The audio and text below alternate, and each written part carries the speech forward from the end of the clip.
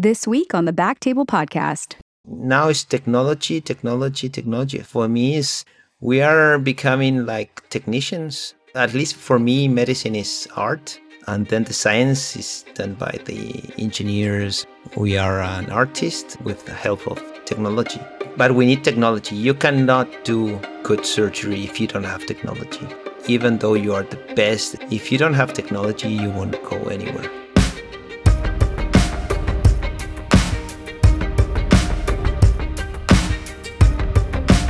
Hello, everyone, and welcome to the Back Table ENT Podcast, where we bring you the best and brightest from our field with the hopes that you can take something from our show to your practice. My name is Gopi Shah. I'm a pediatric ENT, and I'll be your host for the show today.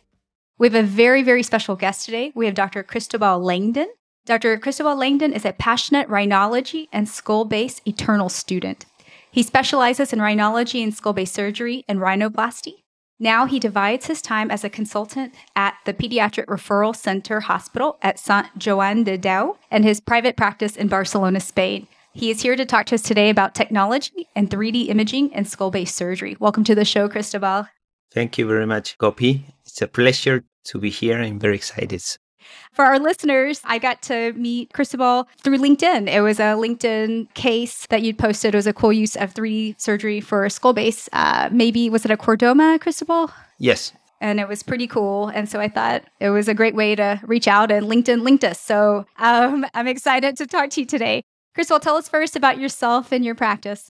Okay. Well, actually, I work here in Barcelona, but I'm from Chile. I came to Spain to do my residency. I trained in the hospital clinic, and there I stayed there for 8 years as a rhinologist and a skull-base surgeon.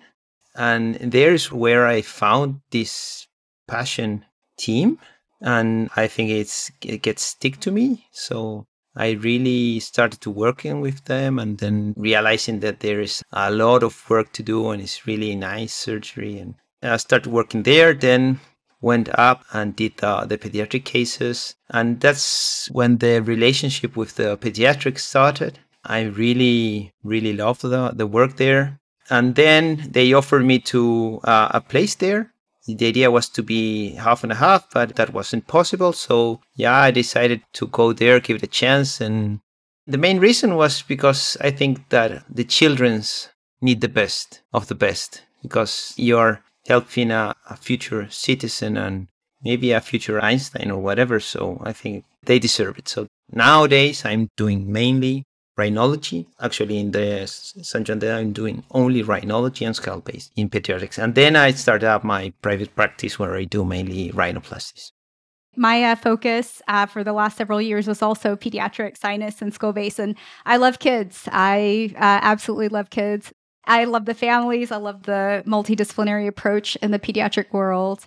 Do you have a neurosurgical ophthalmology colleagues? Who are the specialists that you work with?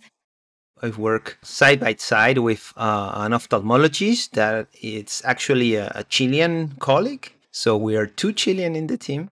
And then the Dr. Jose Hinojosa. He's an amazing neurosurgeon. He's the head of the department there. And we are really bonding together and creating a really, really nice team to work. For us, and at least for me, the neuroradiologist and nowadays the engineers, they are part of the team, and they are really, really, really, really important part of the team. I really work side to side with them, and in every case. Absolutely. My partner's in Dallas, my neurosurgeon, he was the best, Dr. Dale Swift, a couple years older than me, an experience that had the breadth and depth working next to him in the OR. I learned so much. I didn't realize the amount of decision-making on the fly that I would learn watching him operate. And then my ophthalmology colleague on the children's side, Dr. Kamala Tani in Dallas, was amazing. And neuroradiology, Dr. Tim Booth, you can't live without a great neuroradiologist. Tell me about the engineer. What is the role of the engineer? What do they do? Yeah, actually, in Sant Joan de Déu, when I arrived, I've been there for a year. Sant Joan de Déu has it's part of the hospital, but it's like a foundation inside of the hospital. And they have this group of engineering, mathematical, physics. They create this group in order to create and to facilitate our living as a doctor. And they are really, really good. Actually, we are the first hospital in Spain that has all the accreditation to do 3D printing, 3D molds. They were the ones that not create like the rules or the law, but we are the first to have this accreditation. They are really a nice group, and they really love what they do, and they really always every day they are pushing us and say, hey, we have this technology, we can prove this technology. And I'm a technology freak, so I'm always like, look what these guys are doing, so we have to do it. Absolutely. Before we get into some of the technology, what are the common pediatric skull-based pathologies that you see, and how do they usually present to you? Mainly a hypophysis, and I don't know, it's Raft's cleft, some meningiomas, chordomas, gliomas. We do a lot of biopsies because, in childs, the chemo and all these radiotherapy work really, really nice. So we do a lot of biopsies. And usually, at least, all the cases are referred from other hospital, going to the neuro or going directly to us or to the ophthalmologist. But to be honest, usually it's via neurosurgery or via ophthalmologist, because we are trying to get known that we are doing this kind of thing, and we have the possibility and all the armamentarium to do this thing. So that they send cases to me is really rare. We are working on that. Most of the cases for us also came through our neurosurgery, because endocrinology, right? If it had an initial presentation, would send to neurosurgery. They would sometimes have their tumor boards, and then if it was going to be a transnasal endoscopic approach, then that's when I would get involved as well. In the hospital, we have this tumor board, this neuro tumor board and body tumor board. I'm in both. So sometimes they start talking some cases, and I have to raise my hand and say, hey, maybe we can do this. Nowadays, we don't open all the face. We don't destroy these kids' faces. We go through the holes, and it's really safe, and it's with pretty good results. Actually, the oncologists and the radiotherapy say, it's really, you can do that. Yes, we can do so. That's another route that we can have some patients. But we have to fight a little bit in the good way, in the good way. Tell me first, before we get into that, tell me the age range that you normally see. From newborn till 21. Actually, the eldest patients, like over 18, they are really special cases. We have been treating them since when they're kids, and we just follow up. But to be honest, if we receive like a new case of 21, it would be a little bit tricky to treat it at the hospital. We have to send them to the adult, unless it's a really rare disease and a really rare scenario. Yeah. And what's your initial clinic visit? Do you see them all in clinic before surgery, or do you meet some of the patients in the hospital or the day of surgery? I visit the patient every Wednesday in my clinic.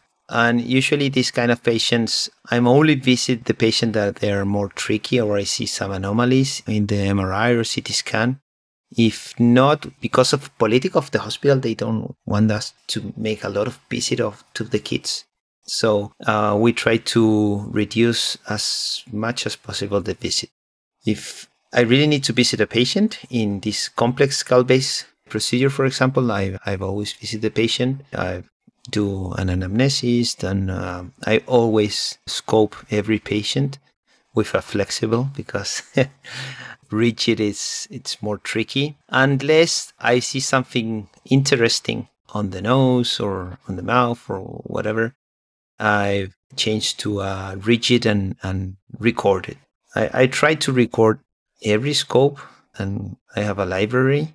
It's just training deformity that I have that we use to record everything. But I think it's helped. Now it's helped when you have to give talks and when you have to explain, and even when you are planning the surgery, it helps a lot. Yeah. So I would say I would probably see a lot of our patients in our outpatient clinic at least one time before surgery. That being said, there were definitely a handful of patients that were either admitted through the emergency room because of visual deficits, or families that traveled. They lived very far, that were comfortable meeting me the day of surgery. Those patients I would potentially see morning of, or if they were already admitted a day or two before. I usually, if I'm going to scope a kid, I also use flexible because it's hard enough to sometimes even get close to the child's nose. So rigid, if they move just like a millimeter or two, it's going to cause a nosebleed or, hurt them or something. So I usually do flex, and I will look at the imaging first. If I don't, I used to scope everybody, and then it depended on the child and if I was going to be able to get that look in. Some would just get so you couldn't get near them. And so probably 80% of the time I did, but there was probably a good number that didn't always, which always kind of made me nervous because I wanted to see the mucosa, right? Like I want to make sure I wasn't missing anything that the MRI or CT didn't show, but majority of them would get it. So, okay, you've seen the patient, you're planning for surgery. Tell me about preparation for surgery and some of the technology that you use. Okay, yeah. Regarding preparation, we usually scan and do MRI on every kid. If we are going with navigation, we can talk about that. We do a CT scan. This patient, at least since I'm in the hospital, usually they have CT and MRI, both. Not that I ask them, but the oncologists or the neuro or in the emergency room, they ask it already. So usually we have both. That's really good. If not, it depends. But if it's intrathecal tumor, I prefer MRI, and it's a tumor on both sides, or I prefer CT scan. But at least up to date, I haven't had the opportunity to decide which I have to ask. So I have both, and then we can talk more in extent. But when we are doing this kind of reconstruction and models and thing, we need to do some special angio CT scan or angio MRI and another special imaging technique. But usually it's CT, MRI. Then as for the pre-op treatment, actually, I don't give any unless the kid need it for their other pathologies. But if not, I don't give antibiotic, I don't give corticoids, oxymetazoline, whatever. It's just naive nose going to the OR. So we usually had both as well. And you're right, most of the kids would have a CT and MRI, which is great. The MRI obviously is great for soft tissue, tumor differential. The CT I liked a lot, especially, like you said, when it's bilateral, when you're worried about carotids, after carotid recess, and more of the bony anatomy. And also looking at the sphenoid and how well pneumatized, right? On the MRI, you can't see, you don't always appreciate that because you can't really tell bone, but that CT, that cue ball sphenoid, not under pneumatized is going to be tricky. And so if you can see that ahead of time, at least you're somewhat, you're prepared to kind of have that struggle a little bit. Yeah. And regarding the time of surgery, because of course, if you have a conchoidal sphenoid, you will need more time to go to the places. Absolutely. So. It's like touch drill, right? Like it's there, you don't have the landmarks. Exactly. It's like a cue ball mastoid. That's what I would tell the residents because you have no air cells, right? You don't have anything to follow. And so the distance and the depth and even fitting the scopes and working with four hands can be difficult. We used navigation pretty much for anything that was truly skull base with neurosurgery. In terms of the recon, you said, okay, they come to you, and then if we need more imaging, it would be a CT angio or an angio MRI. How do you decide which cases you were going to do a recon on or, go further with preparation with some of the 3D models? The easy answer would be that when we are not sure if going from in front, it's the best way. So we really like to do reconstruction and then see the case in all 3D dimension and try to, with the neuro and ophthalmologist, try to see which is the better way, the better approach.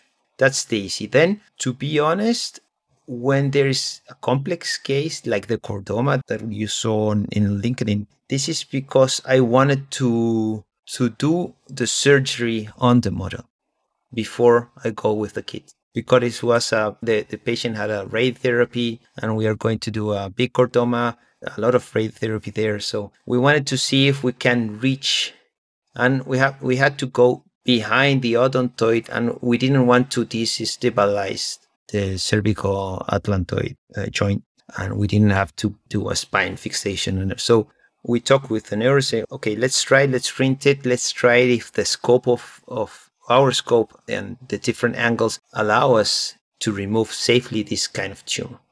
So Yeah, both two reasons. Now we have a pending case, this meningocele of the Meckel's cave, but it's really posterior. So we're deciding which is the best approach if we go from in front, from lateral, from the ear, because it has facial palsy. So we are going to print this case and do the surgery and try to decide which is the best way. That's amazing. So the models are big enough to where you can simulate instrumentation. Yeah, no, it's 1-to-1. It's 1-to-1. And that's the amazing thing, because when they printed this model, I realized, whoa, this is really tiny. It would be difficult. It's really tiny, and the nostrils and nasal fossa, it's small. So yeah.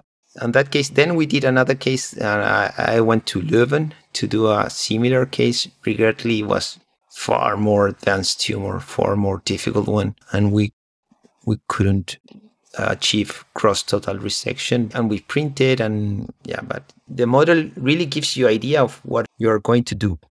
If not, if you see on the MRI, you see the MRI on this big screen, you say, oh, that's easy. Yeah, you go there, pim pam, pim pam. But then you have the model. I told the engineer, this is correct. This is the size. Are you sure? Yes. So, well, okay. I have to think this twice before I go. Yep. I think that's an important part of this kind of technology. So what percentage of your cases then do you usually have a model for those reasons? Actually, the printer that allows us to do this is brand new. I think that the first model was the one that we published in LinkedIn. Now we are preparing a paper. But because of the technology of this printing, that they allow us to print in different textures. So it's a really, really nice and brand new technology printer. That's amazing. And from an ENT standpoint, what kinds of teaching or information do your engineers need to know from your perspective? Like, are there tweaks, or I know you talked about size and making the size a little bit more 1-to-1. What else did you have to kind of help convey? To be honest, the ones who work more is the neuroradiologists, Dr. Gomez-Chiari. They have to do the segmentation. So that's really, really the work, is doing the segmentation and doing the fusion between the CT scan and MRI. So from my side, I go with them and say, okay, we need to localize, for example, on that case, hypoglossal canal, hypoglossal nerve, 6th nerve. We have to really try to see it. Both carotid, in that case, was both jugular bulbs and the PDN. So then they have to segment all this information in order for the engineers to print them. They give them STL, is like a format of the archive, and they then post-process it on a special software. They do first a 3D reconstruction, then we check the 3D reconstruction is okay, and then they print it.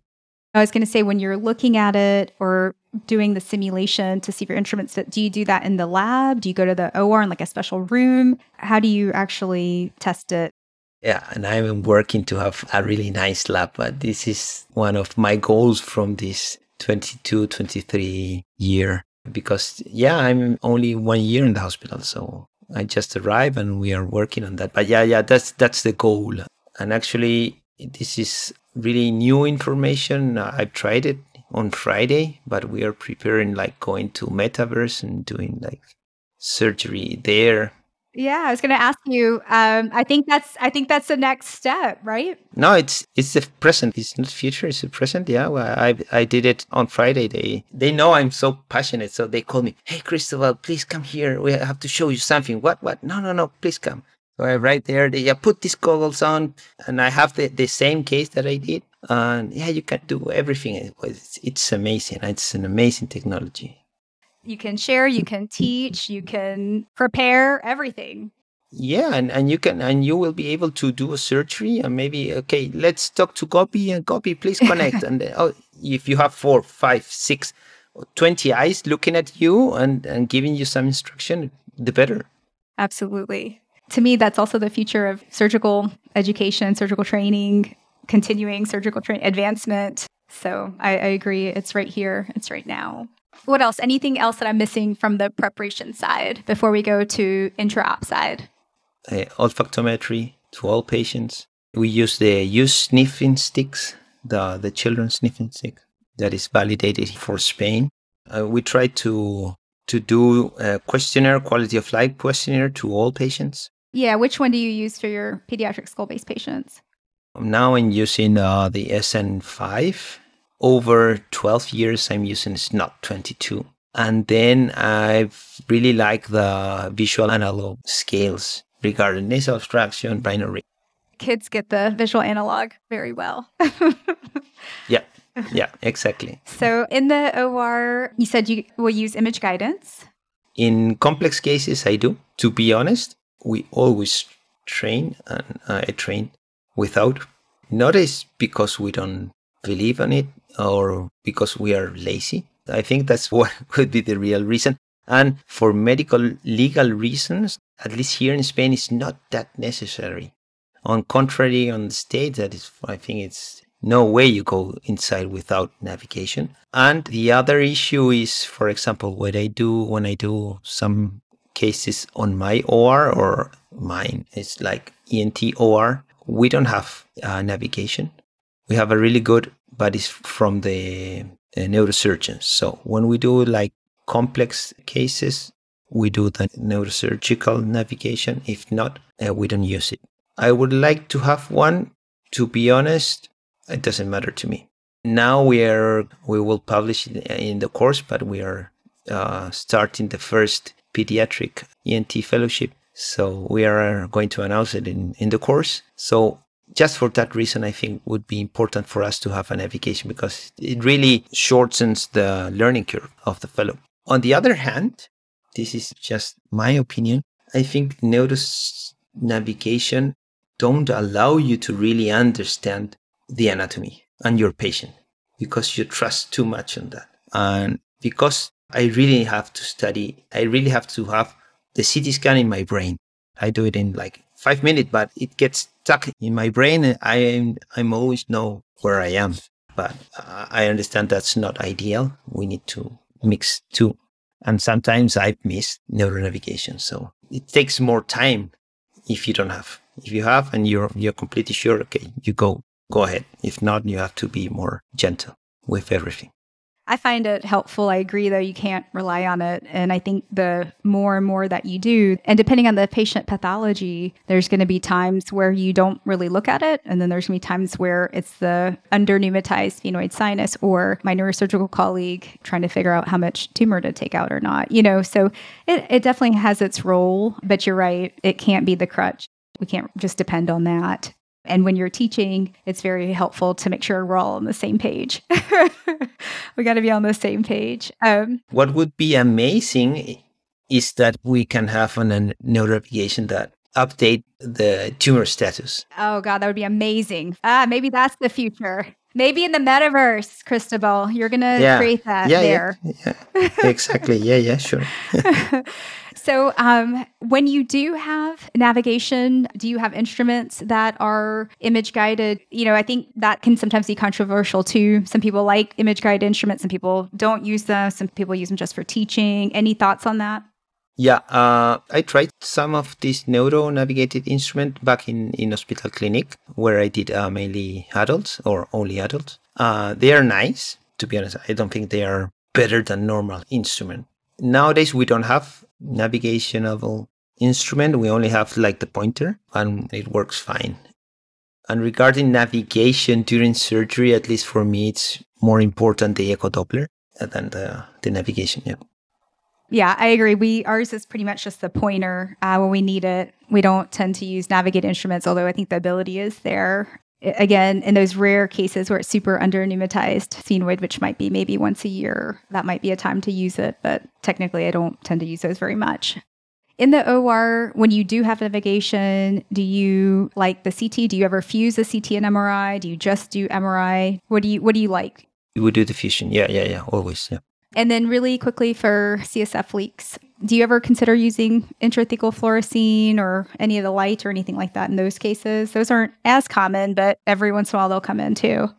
Yes, yes, sure. When we are going, for example, for a CSF leak and we have to find this leak, we put fluorescein.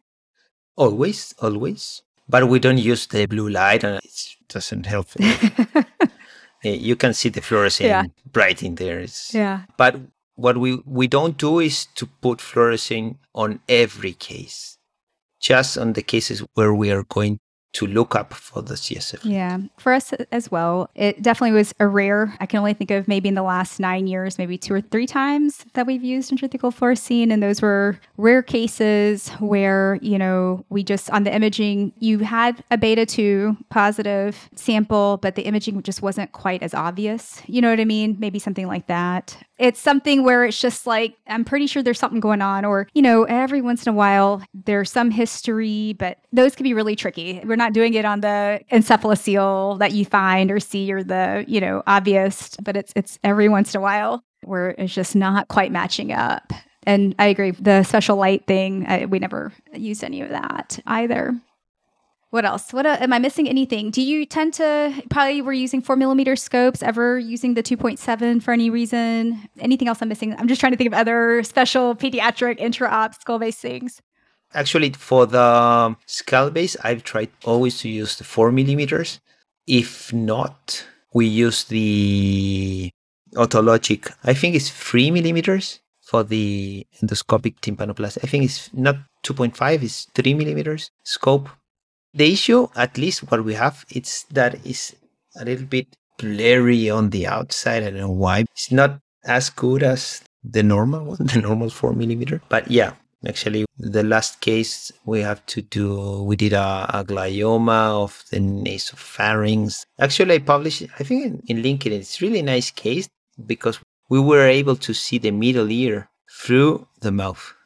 Look it up. It's really amazing. It's really nice. Was it through the eustachian tube?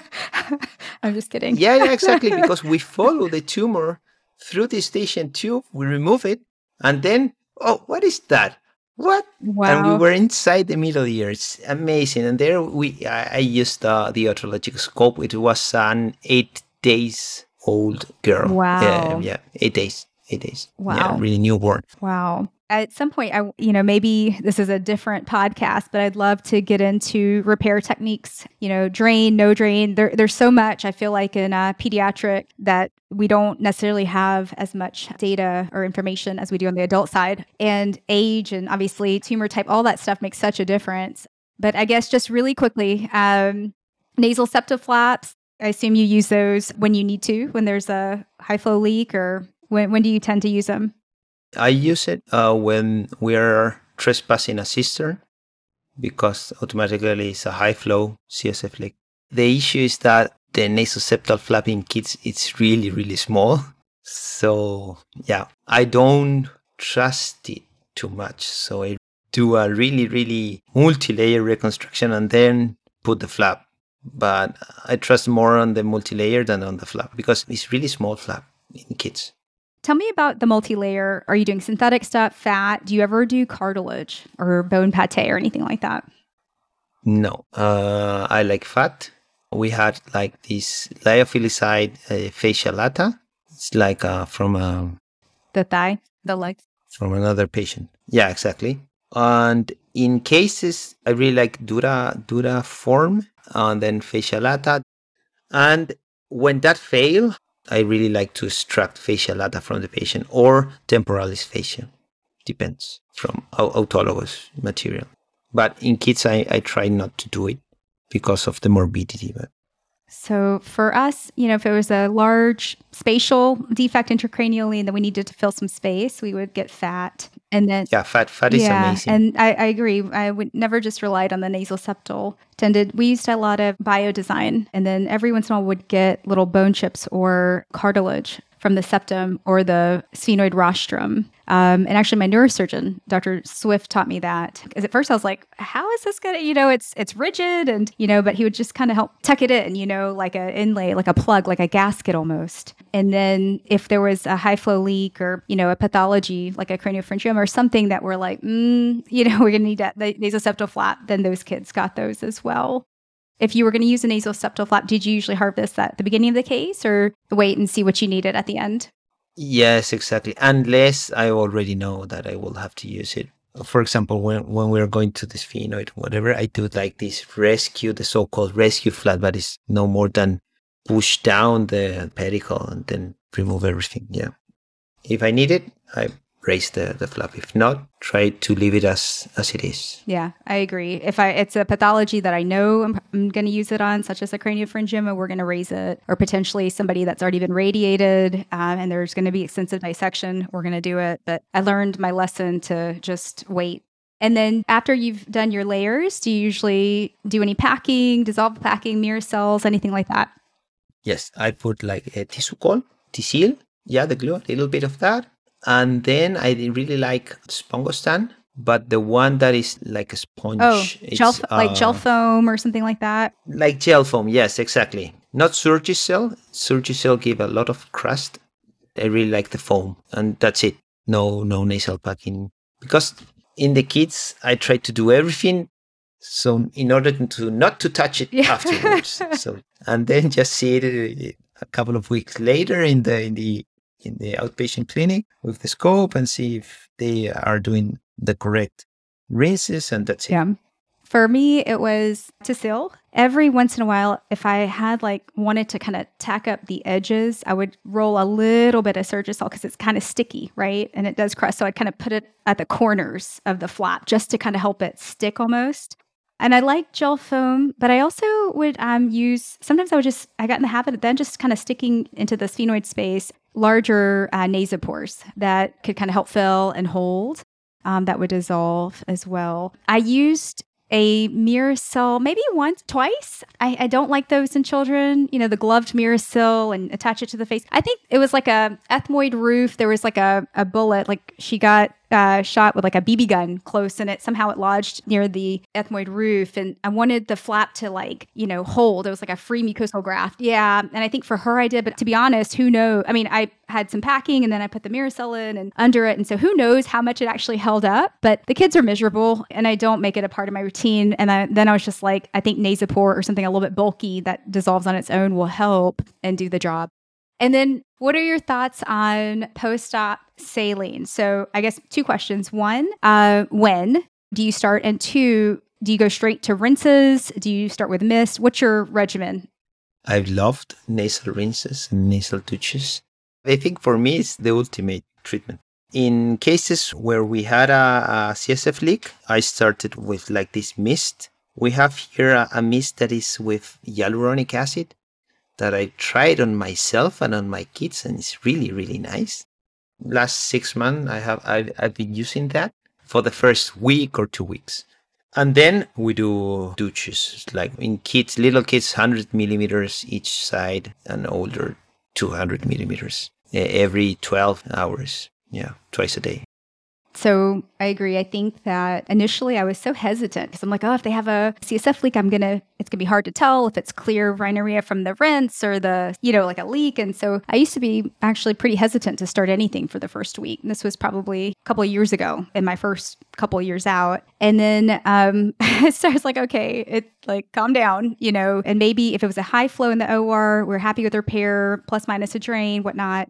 I would probably start within 24 to 48 hours with the mist as well. And I would have them do that a couple times a day for about a week and then start rinses. But what I found is I kind of wish I had started the rinses sooner because I started noticing more and more sneaky eye. Like the kids, they get little scar bands and it's not that big of a deal most of the time. They don't get nasal obstruction. They don't usually have symptoms from it. I don't go back to the OR and debride and do all that stuff because it's more anesthesia for the kids. It depends, but it just drives me crazy because when you see it, you're like, oh, there's that sneaky eye. But it's true, the kids do like this nasty inflammatory reaction after the surgery. Everything is really, really swollen and a lot of fibrin and whatever. I haven't seen that in adults. And the kid is really annoying. So that's why a lot of rinses.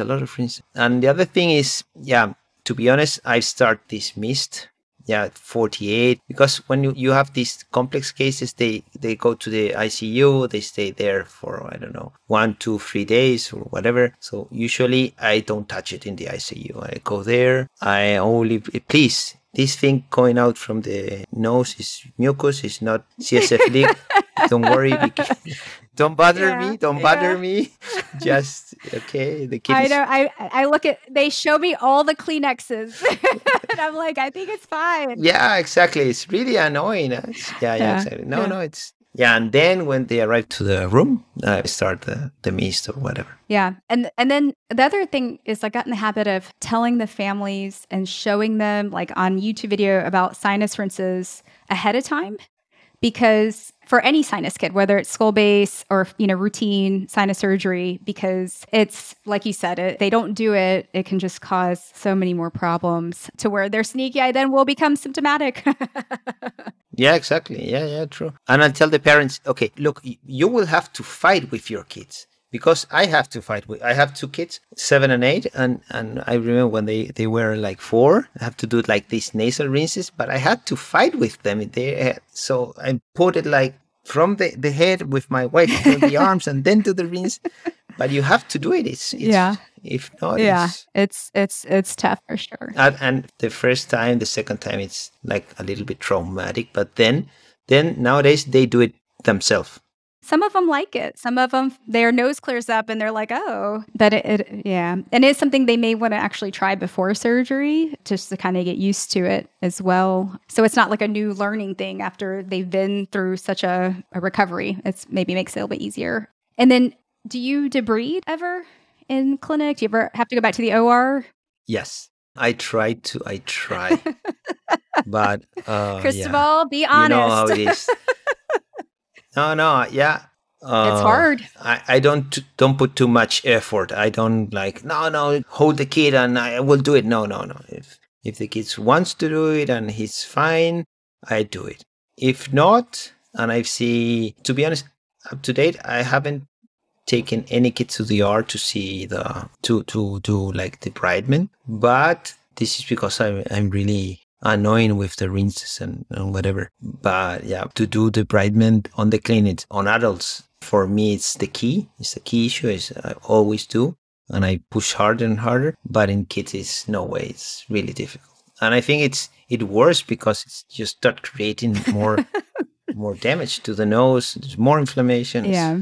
But fortunately, again, even though they tend to scar, very rarely, I can't think of any, knock on wood, where the scar band has caused nasal obstruction, thankfully, or some sort of sinus. Now we have a CRS issue because they can't drain or, whatnot. For me, maybe in an adolescent, if I can, just suction, even with a head, if I've done like a nasoseptal flap, sometimes there's crust on that side and it can smell. I've had to put a headlight on, nasal speculum, and just get the nasal cavity, get the crust out so it doesn't stink. That happens. And then, but like true debridement into the sphenoid cavity, that's not very common for me. I think I can count on my hand the number of kids that have let me done that. And usually they're girls who are like teenage girls.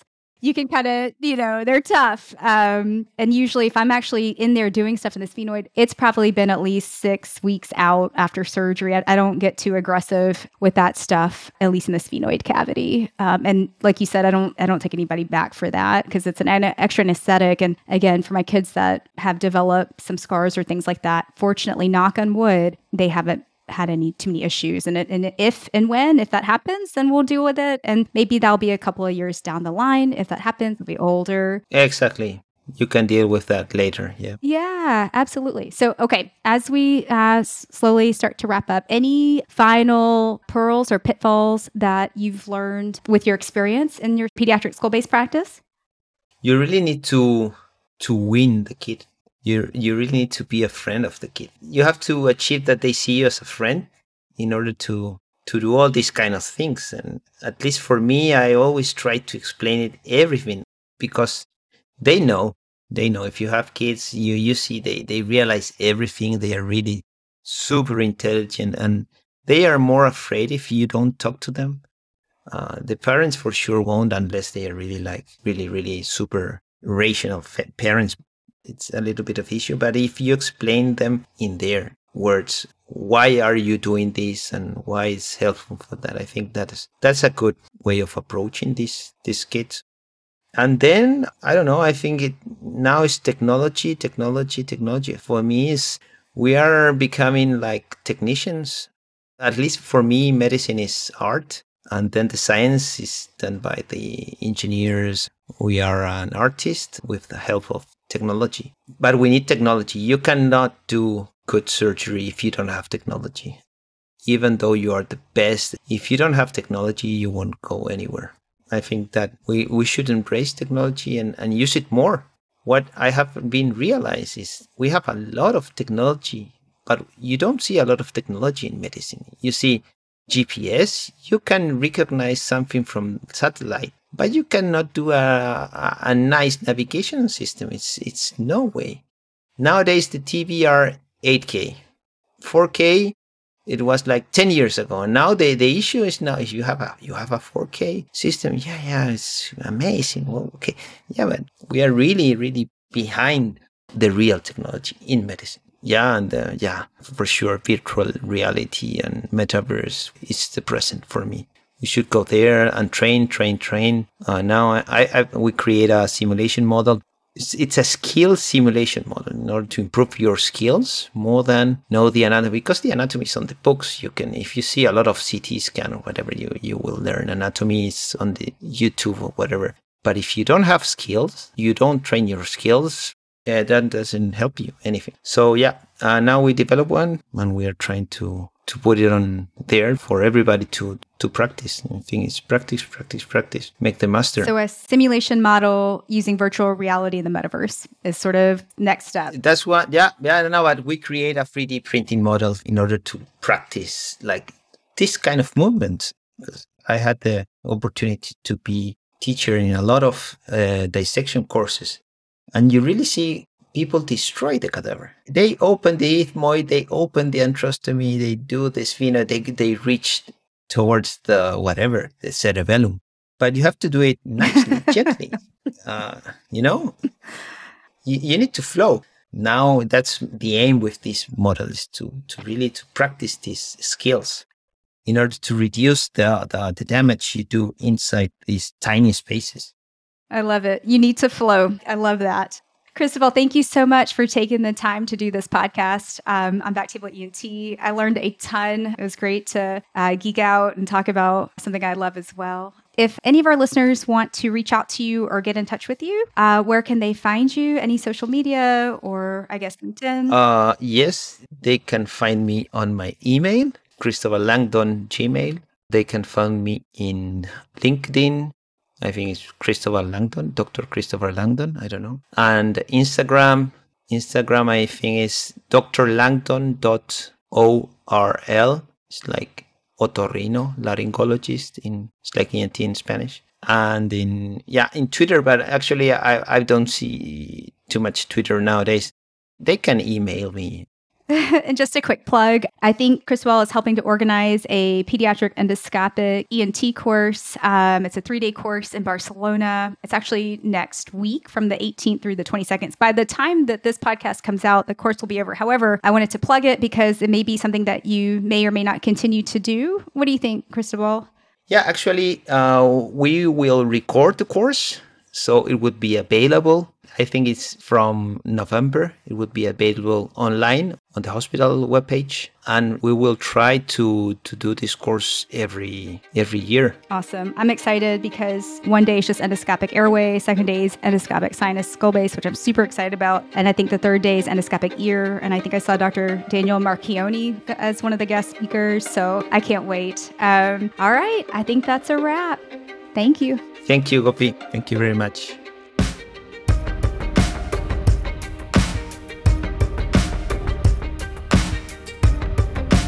Thank you so much for listening. If you haven't already, make sure to subscribe, rate the podcast 5 stars, and share with a friend. If you have any questions or comments, direct message us at _BacktableENT on Instagram, LinkedIn, or Twitter. Backtable ENT is hosted by Gopi Shah and Ashley Agan.